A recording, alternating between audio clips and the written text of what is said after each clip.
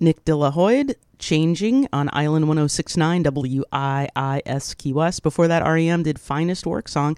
Good morning, everyone. Gwen Filosa in with you for the show It's Too Early, broadcasting from down here on Duval Street. Thank you for joining me this morning. I'm super excited to have my guest. I'm going to go ahead and bring him up. He is a playwright and the creator, writer, and host of the podcast called The Constant. This is a science and history podcast about getting things wrong. Mark Chrisler, good morning. Good morning. It's early where you're at, isn't it? It's earlier than I like it to be. It's not earlier by like farmer standards. It's earlier by podcast standards. It is in Chicago. So thank you for awakening early. Is it too early for you? No, this is about when I'm up, but I'm not usually social. I just grumble silently to myself for the first couple hours of wakefulness, you know? I hear you. But thanks again. And The Constant, congratulations. You recently made 100 episodes. The 100th episode came out. Oh, sure. Yeah. Thank you. Somehow. And tell us about The Constant. I was listening last night. Again, you're kind of telling us things that have been announced wrong, or things people believe that are wrong in history, in science. You go back to ancient history. You have more recent things. How did this come about? What inspired it? You know, it's a good question. I think I just realized that all I'd ever really been interested in was being wrong, and maybe everything that I was scared of was being wrong.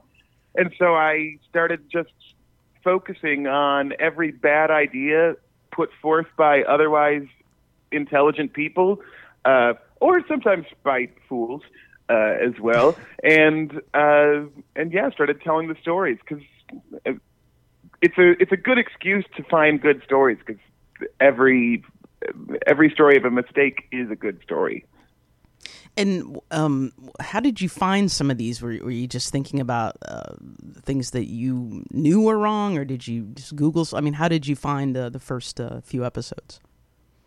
Yeah, that's a good question. There's sort of a wide bag. I get listeners who will help me out sometimes, but most of it is either things that I've got like sort of a hint of, although frankly I'm running through those at this point, or every couple of weeks I spend 4 or 5 hours just sort of casting a net out for things that I think might end up being stories, and then find 4 or 5 of them where I'm like, well, I think that might be something that I then return back to and start doing deeper research into later to figure out whether it'll be a waste of time or something for an audience. And tell us about some of the episodes, some of the topics, or there's been 100, but tell us a few. Yeah, no, it's hard to choose or even think back at this point, because my memory is so broken. The first episode, which was sort of I think the story that seemed like the most prototypical for the show, was about the history of where we thought birds go in the winter. Birds, which is fun because it's something that seems like we should have just always understood, that they fly south. Like, that's something that seems so intuitive, but it's not something that we figured out until like the 1820s. And until then, there were all these people who they knew that birds went away, and they knew that they must be going somewhere, and they came up with a lot of really bad ideas given the limited amount of knowledge they had, that maybe birds went to the moon, or maybe they hibernated underwater, or maybe they turned into barnacles, and just a whole bunch of strange things that, looking back, you're like, but you guys, they just go south. But they kind of had no way to know that. And what are some things that surprised you that were wrong? That things that people, widespread beliefs, or what are a few things that you were like, whoa, I didn't know that? Oh gosh, that's a good question. It's a pretty nonstop list, I think. I mean, I think at this point I sort of expect everyone, including myself, to screw everything up.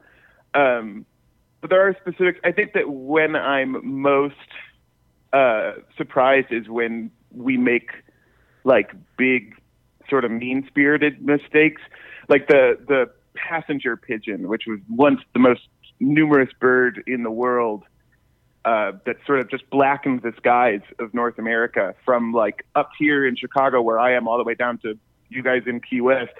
And we just hunted them to extinction. We just killed every one of them until there were none left. But you could not convince people until the last one was dying in a zoo that we could do that. Because we didn't believe that people could kill a species. So we just kept doing it and doing it. As scientists kept being like, well, actually, I don't know. This seems like a bad. And we were like, no, that couldn't happen.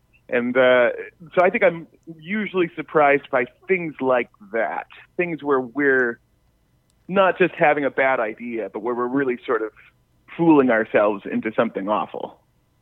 Gotcha. Is that fun? Is that fun for 7:15 in the morning? It's great. It's wonderful stuff. But one episode that caught my eye was the Earth is flat, and you talk about how ancient societies once drew this conclusion, and then but how it's an easy thing to disprove. But in the last decade, it's kind of come back. The Earth is flat, and tell us about how you designed that episode and what was going on. Yeah, it's funny. I had always meant to avoid talking about the theory that the Earth is flat because it seemed so. I was like, well, that's too on the nose for what I do, and also because it is something where most folks, I think, assume that people thought the Earth was flat up until Columbus is what I think a lot of people are taught in school. And that's just not true. Like, for the most part, people just didn't think that. They thought that maybe some people thought that in ancient Greece and ancient China and some of like the ancient world, like the Bronze Age. But for the most part, by like the time you get into AD, most people know that the Earth is round. And then, this thing starts popping back up a little bit in the 19th century. And it's, in some ways, it's in response to this science experiment, which is way too long to get into here. But the actual, the way it becomes popular over the last 20 or 25 years is something that has definitely surprised me because I was interested in the flat Earth people back in the late 90s when they were still fringe nonsense that nobody had ever heard of. And I followed them kind of intently and was ready to talk about them as though they were a surprising thing to people. And then they became popular. They became cool. And that's not a very comforting thing. No. It's tough territory for you. Yeah. Now we live in an age of Twitter and Reddit and people flipping out over every single thing. Have you ever gotten emails or people saying you're wrong about this and you're not? No. Yeah, no, definitely. And you know what? I get things wrong all the time, and I have some people who will message me or write me or tweet me and be like, aha.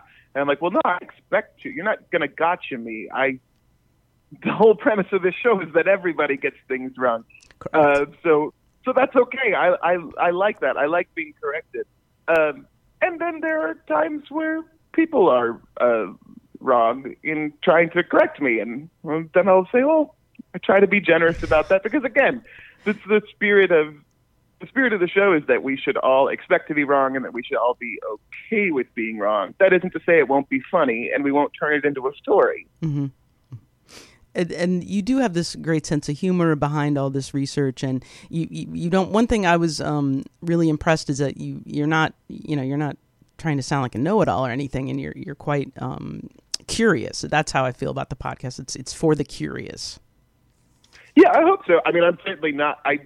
I don't know anything. I'm a playwright, as you said. Like that's like the most ignorant profession I can think of. So this show is a great excuse for me to learn things, and I think I've gotten better at researching and sort of becoming a small degree temporary expert in the subject matter. But yeah, I don't expect to be very good at this. There are people who listen to this show who are experts in everything that I talk about, and I hear from them. And sometimes they're like, "You did really well with that," and I'm like, "Oh wow, really?" Because I thought I was riding the line. And other times they're like, that's not how any French word has ever been pronounced. And I'm like, yeah, no, that's a good point. Yeah, welcome to my world. Pronunciation becomes. I Google a lot of things. The pronunciation. Yeah. People do those things. Now, The Constant. It's available everywhere. It comes out once a week. Every 2 weeks. 2 weeks. Okay, gives yourself a break. It's a lot of work, isn't it? I mean, it's a lot of research. It's quite a lot of effort. Yeah, because it's fully scripted. It's fully produced. It's a big production. Now, you have an MFA in dramatic writing from Ohio University, and you are a playwright, and you Worse Than Tigers, The Art of Painting, and my favorite title of any play ever, Phonies, Frauds, and Fakes, a play that is absolutely not about my ex-girlfriend. Tell us all about that one. What's going on? That's actually probably the prototype for the show, for The Constant. That's a show that I did on stage that starts out being largely about frauds and con men and sort of a history of lies, and then slowly turns into a solipsistic look into my old relationships. And hopefully in a way that is valuable to other people and not just me jerking and grousing. Sounds good. And go ahead. I don't make any promises there. You do this podcast you host it, you write it, you produce it. How do you do all of that? I mean, some of these podcasts have staff. I know a lot of them have staff, and I'm very jealous and try not to be bitter towards those people at all. It's hard not to, for me too. Yeah, you're pretty much taking the reins here, right? Yeah, but I have a great booker. I have a show booker who does a lot of work with me. Yeah, he set me up with you. I know. Yeah, no, it's a lot of work. I listen to the New York Times Daily every day, and at the end of it, Mike Bavaro lists off the people, and the list goes on and on. I'm like, really? Wow, it's a lot of people. I just was doing this on Audacity myself. No, it's a lot of work. I have help from some friends, and I have a lot of actor friends who will submit voices for me when I need, and my wife helps out a good deal. But no, it's effortful. It's a lot of putting your back into it. And now, what are some podcasts that you enjoy, or what are you listening to lately? Oh, sure. I listen to, like I said, I listen to a lot of daily news stuff. I love the McElroy brothers. Mm-hmm. Do a show called My Brother and Me, which is sort of a fake advice show. That's one of my regulars. All the folks over at Radiotopia, like 99% Invisible, which is a show about design, or the Memory Palace, which is sort of a show about forgotten history, or Criminal. Phoebe Judge does a true crime show. That's one of my favorites. Those folks are really the ones that sort of got me off the couch. Or I guess I didn't get off the couch to make the podcast, did I? They got me onto the edge of the couch that I used to make the show. And I'm really inspired by them. And some of them have studios and offices. I mean, do you just do it out of your home? I do. We just moved into a condo a couple months ago. We're still settling in, but one of the reasons we bought it was because it has a recording studio. I mean, not formally, but it's a big, nice recording studio-esque space which we're transforming. So I will no longer be in a closet. Oh, I will be. It'll just be a bigger, more dedicated closet.